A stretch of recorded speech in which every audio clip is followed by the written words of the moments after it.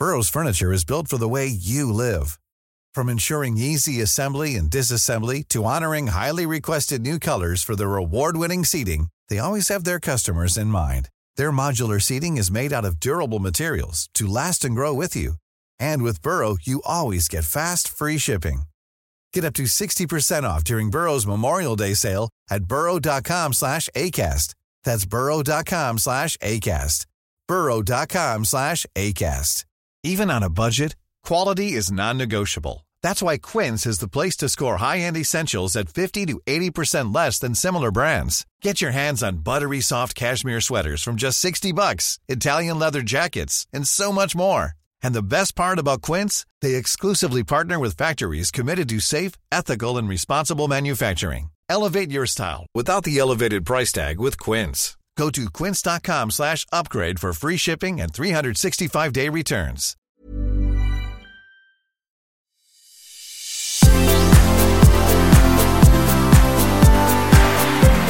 Velkommen til sesong 3 av podcastserien De som bygger det nye Norge. Produsert av Oslo Business Forum I samarbeid med Silvia Ceres. Hei, og velkommen til dagens episode av De som bygger det nye Norge med Silvia Ceres og Oslo Business Forum. I dag I studio med oss har vi Randi Mariamma, som administrerende direktør I Nordea Liv. Randi, velkommen. Takk for det.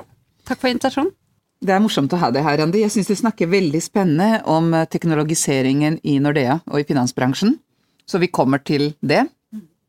Før vi går inn I midten av samtalen, så håper jeg du kan fortelle oss litt om hvem Randi Ja, jeg heter da Randi. Jeg vel først og fremst mamma til Maja og Mikkel, som 10 og 13. Så jeg gift med Ari, som jeg har vært kjæreste med siden jeg var 18, faktisk.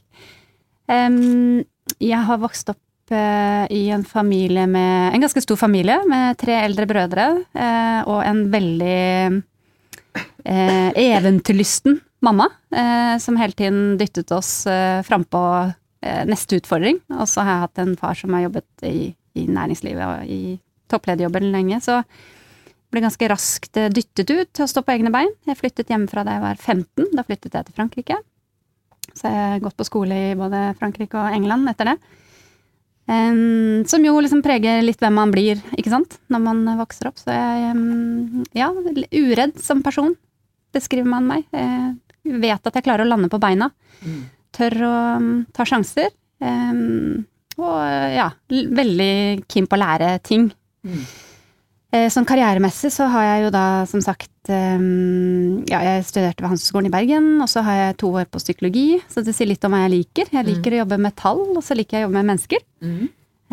Og så har jeg etter det jobbet 10 år som konsulent med ulike bransjer og internasjonalt og I Norge, og etter det igjen cirka jobbet 10 år I Nordea. Og I Nordea har jeg da hatt forskjellige roller, så jeg har vært HR-direktør, jeg har vært leder på bedriftsmarkedet, og jeg har vært leder på privatmarkedet. Men nå er jeg da leder for Nordea Liv, som et datterselskap da, I Nordea. Fortell veldig kort om Nordea overall, og spesielt om Nordea Liv da. Ja, Nordea jo ikke sant, 6. største banken I Europa. Vi har våre hjemmemarkeder I Sverige, Norge, Danmark, Finland, som jo har 27 millioner mennesker, 10. største verdensøkonomi, hvorav vi har 10-11 millioner kunder. Så en stor skute, kan du si. Det vi kanskje mest kjent for I Nordea jo kapitalforvaltning, hvis du går internasjonalt. Har jo I underkant av et halvt oljefond til forvaltning, og betyr jo det sånn sett at vi kan påvirke ganske mange selskaper der ute hvor vi investerer, og det gjør vi også. Vi ganske aktive investorer, og opptatt av bærekraft og alt det som går rundt sosiale håndteringer. Så det Nordea, 30 000 ansatte cirka, og så har Nordea da datterselskaper innenfor liv og pensjon, et I hvert marked, og hvor jeg da andir for det I Norge. Så vi et heleid datterselskap av Nordea. Overskriften på samtalen vår dreier seg om de store endringene I finansbransjen, og hvordan da eventuelt man kan møte dem på en unik måte. Og du har snakket veldig spennende om roboter innenfor din organisasjon, men det masse flere eksempler. Så kan ikke vi begynne på overskriftsnivå? Og så hva tror du de største viktigste omveltningstrendene? Hvordan vil finans endres? Så jeg tror hvordan det vil endres vanskelig å si, og hvor det vil ende vil være vanskelig å si. Men kanskje den største endringen i bransjen jo at vi ser at det endres, og at vi må reframe vår måte å tenke forretning på. Så vi må være mye mer åpne. Vi tenker at mange av de tjenestene som en bank og et forsikringsselskap har i bunn, vil det fortsatt være behov for fremover. Men hvordan det leveres, i hvilket økosystem, hvordan vi redefinerer kanskje noen av våre industritenkninger, kommer til å endre forretningsmodellene våre. Og også men vi tror på at vi kommer til å ha en rolle i dette nettverket da. Ikke sant? Nettverket mellom disse 11 millioner kundene og alle de partnerne der ute. Og det at vi kan tilby risikohåndtering og noen sånne kjernetjenester som det fortsatt vil være behov for. Og så det jo, så kanskje den aller største endringen i finans den åpningen som vi gjør, ikke sant? Åpenheten rundt partnerskap, open banking. Hva betyr det egentlig? Altså, det betyr jo sånn ren konkret noen leveranser rundt at vi har etablert open banking-plattform hvor partnere kan komme inn, eller hvem som helst egentlig, kan komme inn og leke seg med våre kundedata. Altså vi har transaksjonsdata og kundedata, og andre kan tilby enda bedre tjenester på toppen av det i samarbeid med oss. Yes, ikke sant. Så det et veldig konkret eksempel, men det betyr også at vi internt må resette våre tenkninger da, rundt forretningsmodeller. Så ikke sant, hva det vi kan kommersialisere på av det vi har av kompetanse? Eksempelvis KYC, ikke sant? Kjenn din kunde, eller vi ganske gode på sikkerhet. Vi ganske gode på å identifisere og overvåke transaksjoner, fraud, altså vi har jo hatt en sånn rolle i mange, mange år. Vi veldig gode på risikohåndtering. Hvordan kan vi kommersialisere det? Gjennom også den type open banking-tenkning da. Og så det jo innovasjonskultur, det å tenke, som jeg sa, ikke sant, tenke nye hvilken industri det vi egentlig opererer i? Altså ta et eksempel innenfor mitt område, som da helseforsikring, livsforsikring. Livsforsikring jo ikke en industri i seg selv. Kanskje setter det noen kaffen i halsen når jeg sier det, men vi jobber jo egentlig innenfor helse. Ikke sant? Vår hovedhensikt å sørge for at du har en trygg fremtid. Aller helst at du holder deg i god helse, men hvis du skulle skje deg noe, at vi da også hjelper deg. Det jo hensikten med livsforsikring. Så du snakker nå egentlig om denne her konvergensen mellom forskjellige bransjer som var veldig atskilte før, men som nå smelter i større og større grad sammen? Ja. Jeg så et spennende eksempel på, og nå husker jeg ikke den tredje partneren, men Amazon og JP Morgan slår seg nå sammen for å tilby nettopp dette her, helse- og forsikringstjenester under ett. Ja, og du ser det mer og mer, man tester ut ulike modeller på det området. Det kan være alt fra, sånn som vårt søsterselskap da i Finland gjør, hvor de gjennom vårt akseleratorprogram har partner opp med en av de startupene der, som har en Fitbit-type og en app på en klokke, som ikke sant, sier det litt om hvordan helsen din og får deg aktivitet. Og så kommer livsforsikringen på bakkant av det. Så det liksom ett eksempel, og så finnes det jo noen eksempler i Norge på det samme. Men hvor dette ender, det vet vi ikke. Men bare den at vi tvinges jo i finans, kanskje sånn som man gjorde i mediebransjen for en del år tilbake, til å retenke hvilken industri vi faktisk opererer i. Ja. Men du, innovasjon skjer på flere nivåer her. Jeg liker å snakke om 3 bøtter av innovasjon innenfor teknologipåvirkning. Først det dreier seg om effektivisering. Altså vi skal gjøre det samme som i dag, bare billigere, bedre, raskere, mer for mindre.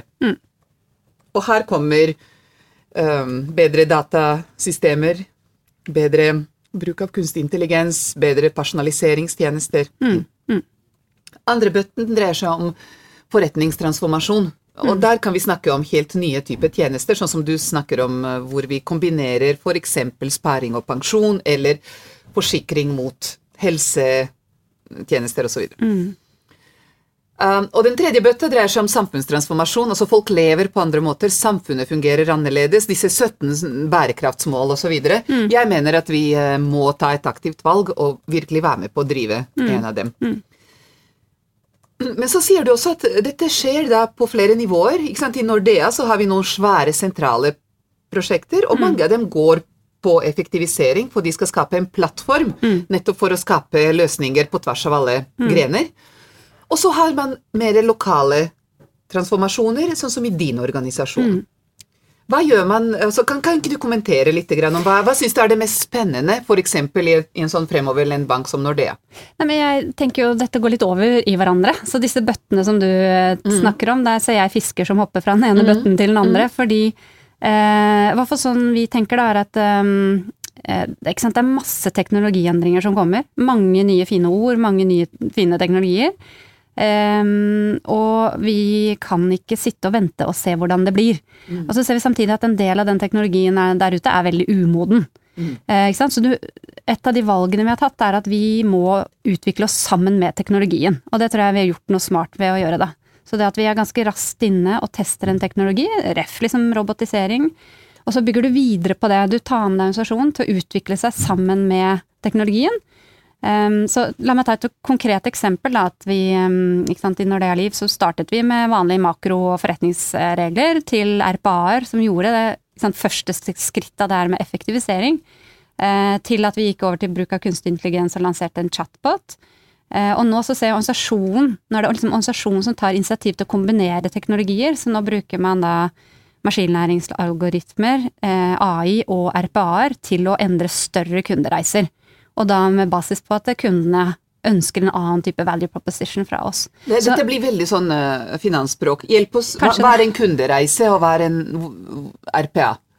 En kundereise er hvordan for eksempel en bedriftskunde som da skal ha en tjenestepensjonsordning, kommer inn i Nordea, får levert tjenesten, hvordan den opplever den, kan administrere den, hvilken type informasjon får rundt bærekraftsmålene han skal møte og så videre.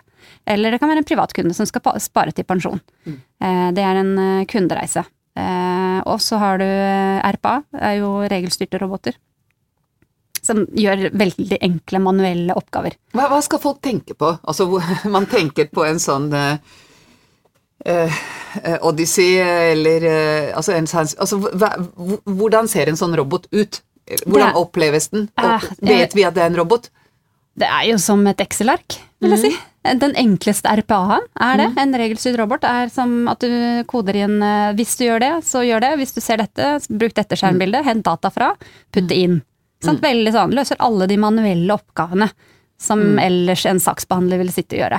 Men man leser altså skjemaer, og ut ifra innholdet i skjemaen kommer man til svar. Så kan man også, men man bruker eksisterende IT-systemer og behandlingssystemer, så ikke sant, man blir så god som de underliggende systemene er. Men en RPA-robot gjør nettopp det. Hent data fra celle A inn i celle B, beregn og så videre. Så en RPA-robot kan sende brev til NAV for å be om mer informasjon, kan også motta brev, og da bruker du OCR-teknologi for å lese. OCR betyr character recognition, altså riktig, at man skal klare å lese ut teksten. Ja, ustrukturert tekst. Så mye av brev man får fra leger, fra NAV eller fra andre er jo ustrukturert. Det er ikke standardisert. Og da kan du bruke OCR-teknologi til å lese den teksten. Og så er jo da maskinlæringsalgoritmer som forstår teksten, og som da kan sette i gang en RPA-robot, eller altså en regelstyrt robot, til å utføre. Ja. Så, men det poenget med mitt var vel egentlig, som du sier, ikke sant? Det startet med effektivisering kanskje i den ene enden, og så klarer man da å møte større kundebehov ved å kombinere teknologier. Og jeg tror det der med å eksperimentere med teknologi og utvikle organisasjoner med teknologi er ekstremt viktig. Ja, hele jobben da er ikke bare å effektivisere sine egne prosesser, men å skape bedre opplevelse for kunden. Og effektivisere tiden til kunden. Ja, hvordan gjør man det? Altså, jeg tenker litt sånn, hvordan driver vi med service design, eller hvordan tenker vi gjennom kundenes side av alle disse nye teknologier? Jeg tror på ganske lik måte som mange, altså at vi er veldig mye i dialog med kundene. Vi kartlegger det vi kaller de digitale kundereisene, men egentlig liksom, når er dere begynner å tenke rundt pensjon, eller når er det viktig for deg, og hvilke flater, hvordan vil du oppdage det? I så fall, hvordan vil du holde det ved like, ikke sant? Hele det. Vi kartlegger det, og så vi jo hele tiden i dialog med kundene når vi da lanserer noe nytt på hvordan de opplever det, om det har noe effekt. Hva det mest spennende prosjektet dere driver med det? Jeg synes vi gjør ganske mye spennende, men akkurat nå så vi ganske stolt av at vi har klart å kombinere et sett med teknologier for å redusere det vi kaller utbetaling på forsikringer. Så fra en kompleks legesak, en kompleks sak kan ta nesten 75 dager fra det kommer en claim fra en kunde til den blir utbetalt. Og hvis du tenker deg da at du selv syk, ufør, og ber om penger, lenge å vente. Så det veldig lenge å vente. Utrolig tøft. Men det samtidig også mye informasjon. Du skal ha informasjon fra forskjellige leger. Du skal ha informasjon fra NAV. Det skal behandles i ulike IT-systemer, og så skal du gjøre deg opp en mening. Og det at vi nå da klarer å kombinere, som sagt, vi kan bruke maskinlæringsalgoritmer til å sjekke om det fraud, nå blir det litt engelsk her, men at du klarer å kombinere teknologien gjør at vi kan gjøre det instant. Det klart at det en styrke overfor kunden, at det kan skje så fort. Da føler jeg at vi bringer verdi da, inn i den situasjonen som kunden i. Ja. Du snakket også om chatboter. Ja. Hva det? Chatbot jo igjen, teknologien synes jeg beveger seg veldig fort. Vi lanserte jo vår første produkt på en chatbot som heter Nova i sommer. Det en som kan svare på alle mulige spørsmål du har som kunde. Så det vi gjorde da, og så det jo det kunstig intelligens i den formatet at den forstår spørsmål, nesten uavhengig av hvordan spørsmålet stilt, eller om det blir stilt på veldig mange forskjellige måter. Og så har den en katalog på hva den kan svare. Så den leser jo omverdenen, leser det du skriver og forstår teksten og måten du stiller spørsmål på, og så finner den da riktig svar, og prøver å matche det best mulig. Og så lærer den da etter hvert, ikke sant? Om det skrives på en annen måte, eller om de kombinerer, eller ja, og så kan den finne da mer og mer svar, og så blir den mer og mer intellektuell, altså den kan dekke flere områder. Og det som fascinerende å se jo at det liksom ikke en aldersgruppe, det ikke sånn at det de yngre som bruker en chatbot, det gjør alle aldersgrupper. Skjønner man at det en chatbot, ikke et menneske? Ja, de får vi har valgt i hvert fall å informere om at det det, og så har vi valgt, altså i og med at finans og forsikring handler om menneskers penger, og menneskers helsedata. Så det liksom, det to ganske sensitive private områder da. Så man skal ha veldig respekt for hele tiden, for hvordan man behandler, hvordan man forventningsstyrer, og hva man gjør i en sånn dialog. Kanskje til forskjell fra andre industrier, men vi har i hvert fall veldig respekt for det. Så du starter også chatboten med å si nettopp hvordan man håndterer og hva dette Og så det jo, ikke sant, nå beveger vi oss inn hvor vi har utviklet også det vi kaller API-er, altså egentlig bare at chatboten kan bevege seg lenger inn i kjernesystemen og utøve ting for deg. Så du vil etter hvert se at du kan endre betalingsgrenser, eller eksempelvis, ja, ikke sant? Du kan logge deg inn med å bruke din bank-ID. Da vet chatboten at det deg, den kan gi deg mer personlig service, og så kan den utøve ting ved da hjelp av en RPA, altså en regelstyrt robot i den andre enden som gjør ting for deg. Så det blir jo kombinasjonen av dette. Men det hele fundamentale for hvorfor vi alle her, jo for å serve kunder. Og da det jo fordi det et kundebehov der ute på at man ønsker mer tilgjengelighet, raskere respons, bedre oversikt. Ja. Jeg tenker vi nødt til å finne noen morsommere navn på disse ting enn RPA-er og sånt. Bergen kommune har Digifrid, vi må ha noe sånn Tante Skrue eller noe sånt. Ja, vår heter Roberta. Roberta, ja, det likte vi. Hun heter Roberta, og så Nova. Det Nova. Ja. Og damer? Ja. Altså men det at du gir dem navn faktisk, har hatt en effekt internt i organisasjonen, fordi det blir sett på som en kollega, mer enn at det noe man frykter. Man skal ikke undervurdere den verdien, og det gjør jo igjen at den blir tatt imot da, og behandlet som du må lære den opp som en nyansatt.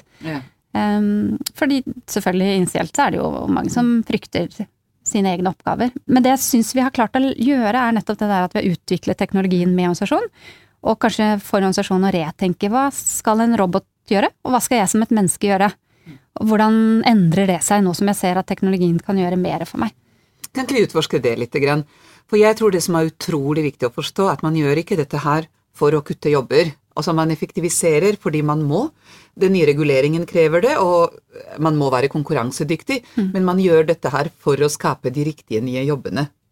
Yes, Hva kan mennesker gjøre når robotene blir så flinke som Roberta? Ja, jeg vil si at man gjør det fordi man ønsker å levere bedre verdi til kunden. Nettopp, ikke for å skape de nye jobbene, men det kommer jo også.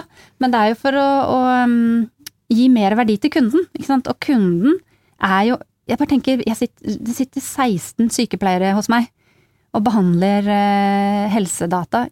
Kjempekompetanse. Det er klart at vi kan gi kunden mye mer verdi ved å gi dem råd rundt det de sitter på kompetanse, enn at de skal sitte og fylle inn masse skjemaer. Så det er det handler om, egentlig. Blir det mange situasjoner hvor det er mennesker som må ta noen grunnleggende etiske valg? Ja. Når man får nok informasjon fra disse robotene, men allikevel kan det velte flere veier? Ja, og der har du inne på det etiske kompasset, som jeg synes blir bare mer og mer viktig. Og hvis du skal snakke litt tilbake til totaltransformasjonen til Nordea igjen, da, så er jo det noe av det viktigste vi jobber med, vil jeg si. Det ene er liksom selvfølgelig forretningstransformasjon. Vi investerer betraktelig i å bytte kjerneplattformer. Man sier at vi er den største fintechen i denne industrien, fordi vi faktisk har såpass stor investering i å bytte kjerneplattform, og det må vi gjøre. Men det skjer jo ingen transformasjon hvis ikke organisasjonen er med, og da er du inne på det etiske kompasset, hvilke verdier er det organisasjonen skal ha. Og det å forstå at det kommer nye spørsmål hele tiden også, på grunn av de nye mulighetene. Ja, og dilemmaer hele tiden da, som du må håndtere. Ok, er dette noe vi vil gjøre? Ikke bare er dette noe vi kan gjøre, men er dette noe vi vil gjøre? Er dette ålreit for kunden? Og igjen tilbake til kanskje altså vi skal ha ganske respekt for den dataen og det vi opererer med, som er penger og økonomi, som jo er både ikke sant, kilden til glede, men også kilden til alle skilsmisser og ulykke. Og som sagt også helse. Ja. Og vi har jo situasjoner i USA hvor egentlig litt sånn finurlig, fordi i USA så er det jo sånn at man stoler mindre på det offentlige for å beskytte sin data. Mens i Norge så har vi jo veldig stor tillit fortsatt til det offentlige. Så det er det samspillet vi kan ha med det offentlige for å bevare den tilliten, tror jeg er viktig. Ja. Du, jeg har så lyst til å høre litt grann om rollen til regulering oppi dette her. Jeg tenker de store nye GDPR og PSD og MiFID, de er der for å beskytte kunden. Nettopp i en verden hvor det plutselig blir veldig mye mer data og veldig mye mer automatikk og veldig mye mer som er mulig da. Samtidig så blir det definert på veldig detaljert nivå. Og det gjør at du er nødt til å fylle opp de detaljerte kravene i stedet for å få lov til å definere din egen helhetlige strategi. Så hvordan kan vi tenke rundt en riktig helhetlig strategi i en gjennomdigitalisert finansfremtid? Altså, jeg vet det er et helt håpløst spørsmål. Men hva mener du med at du synes det er detaljert på reguleringssiden, tenker du? Altså, min opplevelse er at reguleringen det er noen som brukte et uttrykk som heter whack-a-mole, som er sånn spill hvor du har mål, altså denne her, hva heter det, denne jordrotte? Jordrotte, ikke sant, som dukker opp fra bakken, ikke sant? Og så skal du slå den med hammer, og det er et sånt tivoli-spill, ikke sant, hvor du går og banker den når den kommer opp. Og det er litt sånn vi skal løse ting på et veldig altså, jeg vet at når man lager store plattformløsninger innenfor software da, så er det utrolig viktig å ikke overspesifisere delene av løsningen. Ja. Du skal spesifisere prinsippene. Og det jeg prøver å si på en veldig klumsete måte nå, er at jeg lurer på hvordan kan vi hva ville vært de riktige prinsippene, hvis man kan begynne å mene noe om det, i stedet for å tenke at de detaljerte kravene med 130 paragrafer på hver av dem skal du liksom bare krysse av det. Ja, og jeg tenker umiddelbart på liksom, vi har vel 13 sånne prinsipper i Nordea, som er sånne guidelines, ikke sant? For som du sier, vi har jo også kanskje lastebil på lastebil med ulike policies som må følges, fordi vi er i en bransje som er gjennomregulert på godt og vondt. Og vi har en formidabel jobb med å hele tiden gjøre oss mer transparente, tror jeg, og for kunden. Det liksom det egentlig er, og samfunnet for øvrig, for å forsvare hvorfor vi i det hele tatt har en viktig rolle, som vi jo har.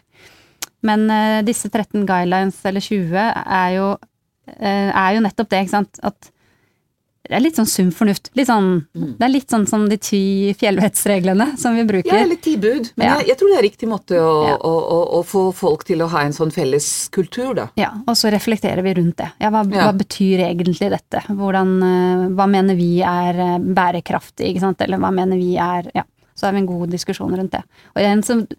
For vi må jo, og det er litt sånn når vi rekrutterer nå, så ser vi nesten mindre på CV-en, vi snakker mer om verdiene til folk som vi rekrutterer.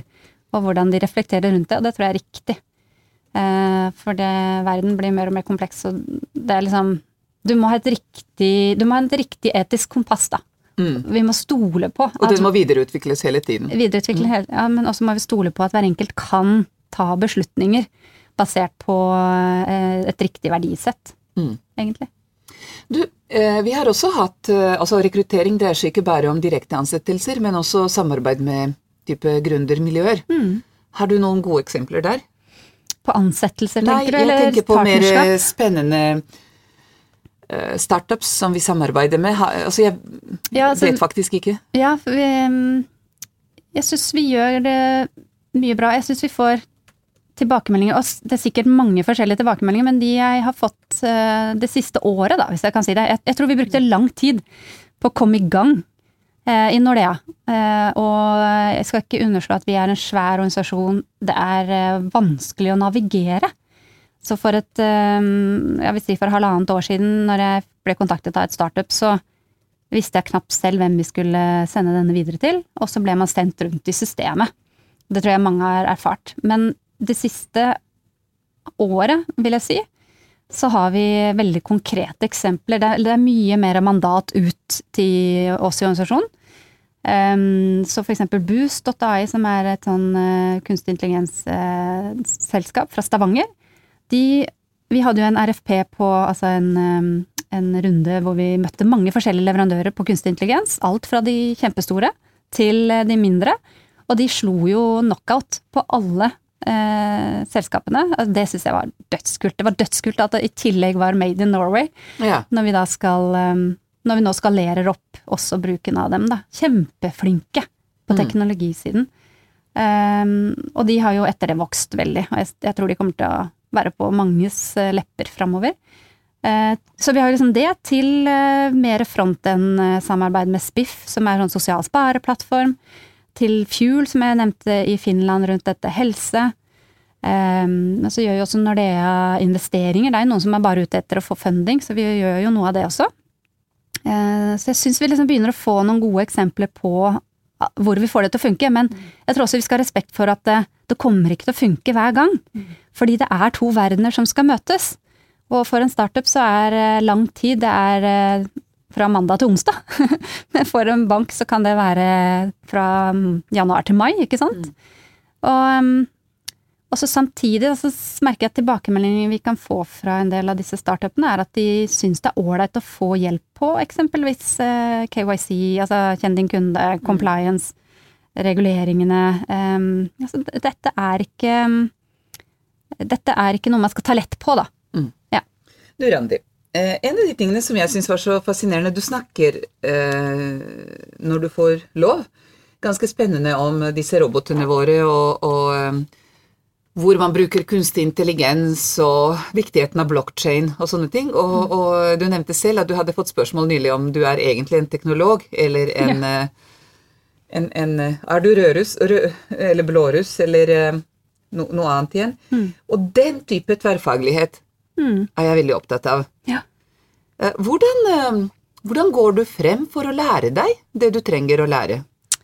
Igjen da, tilbake til hvis bare for å komme klar, du er en blåruss i utgangspunktet.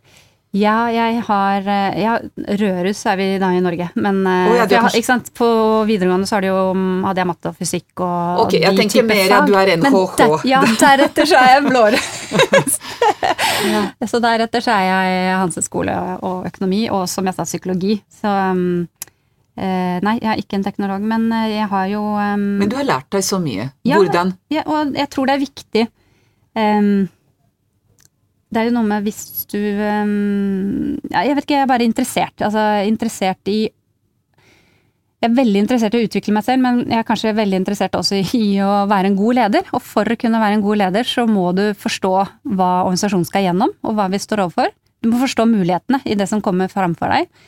Og nå er det veldig mye drevet av teknologi, og ikke minst kundeforståelse, kundeatferd, være datadrevet. Altså, det er noe med vi har kanskje lenge innenfor finans kunnet ta beslutninger basert på intuisjon, fordi forretningsmodellen har vært ganske lik lenge, men nå er vi jo i en fase hvor dette kan endre seg dramatisk, og da må det være mye mer datadrevet. Da må det jo vi må klare å resette oss. Men sånn jeg vanligvis jobber egentlig, og jeg er vel veldig glad i å gjøre endringer. Jeg er veldig glad i å bygge forretning. Jeg er veldig glad i å utvikle og vinne markeder. Jeg er veldig glad i å utvikle organisasjoner. Jeg er veldig glad i å utvikle folk. Jeg har veldig stolthet i det.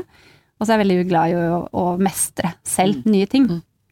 Da må du jo ned og lære deg, da. Da setter du deg ned og lærer deg, rett og slett. Likevel, folk spør meg, ok, men si hvor skal jeg begynne? Og det er ikke lett å svare, så jeg sier at jeg begynner på nett. Ja. Men hvordan begynte du? Nei, jeg går, men det er jo hvordan du lærer, hvordan du liker å lære da. Så jeg er ikke den som nødvendigvis leser bare for å lære, jeg må gjøre. Så, du sier at nå skal vi lage en Roberta. Ja, og så setter jeg meg ned sammen med de som er i spesialistmiljøet, og så lærer jeg meg hvordan det gjøres. Og jeg må gjøre det før jeg kan snakke om det. Videre. Men du skjønner, det tror jeg er utrolig viktig poeng om egentlig også innovasjon tror jeg skjer nå i disse tverrfaglige møter, og tverrfaglige møter eller tverrfaglig samarbeid skjer bare når du har konkrete prosjekter. Så vi kan ikke fortsette å snakke om at nå skal vi være liksom tverrfaglige, nå må vi bare lage konkrete prosjekter, akkurat sånn som du sier at du gjør, og begynne å nøste et eller andet sted. Ja. Nei, jeg har veldig tro på det, og jeg synes det er kjempeinteressant den diskusjonen som har vært rundt. Når det er en sånn transformasjon, skal du lage noe på siden? Eller skal du våge å transformere? Og vi, i hvert fall i Nordea-liv, valgte vi å sette ned et tverrfaglig team og tegne de digitale kundereisene. Den innsikten du da får fra alle de ulike miljøene, kjempeverdifullt. Samtidig som du får med en hel organisasjon, og jeg tror vi kan kapitalisere på det på en helt annen måte.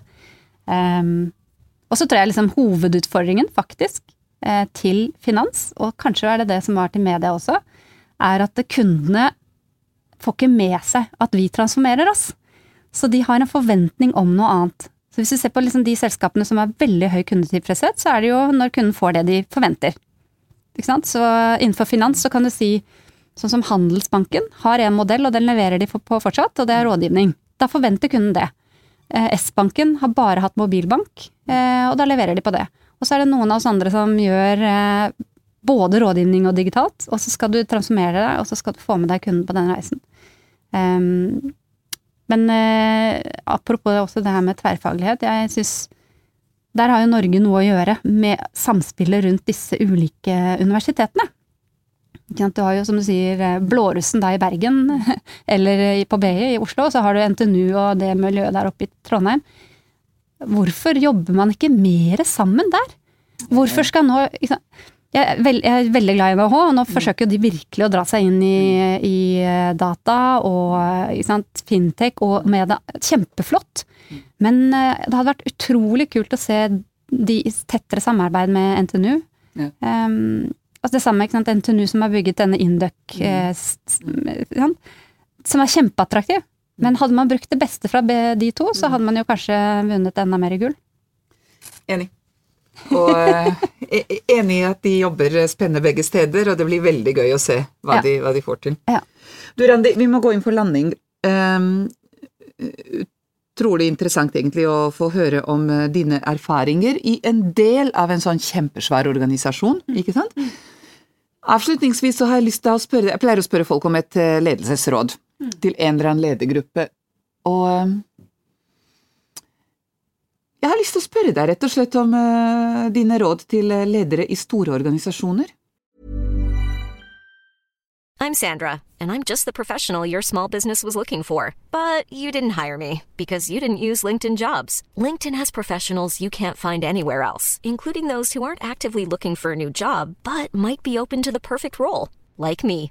In a given month, over 70% of LinkedIn users don't visit other leading job sites. So if you're not looking on LinkedIn, you'll miss out on great candidates, like Sandra. Start hiring professionals like a professional. Post your free job on linkedin.com/people today. Hvor det er ærlig talt veldig mye vanskeligere å få til den type endring, for det er veldig mye mer som står på spill. Og det er rett og slett et større skip å snu.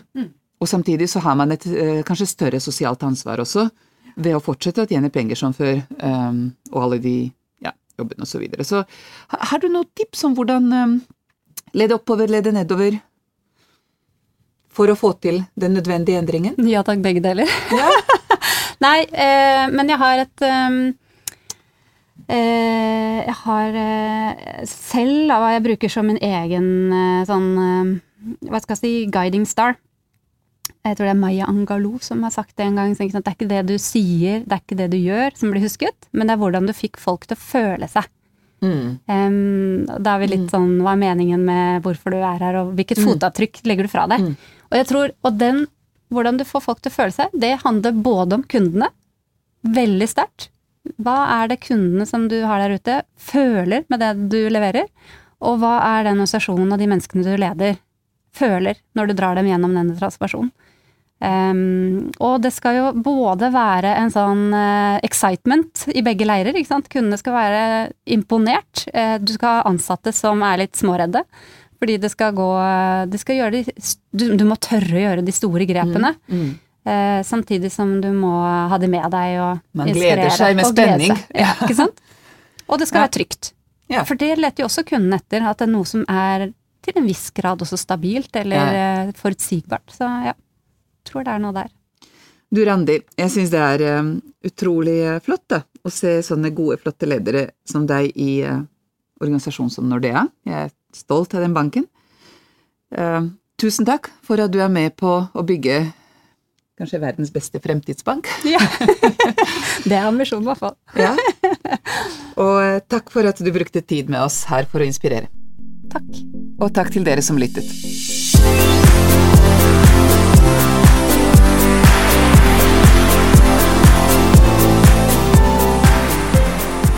Tusen takk for at du hørte på podcastserien De som bygger det nye Norge. For flere episoder og annet innhold, gå inn på obforum.no.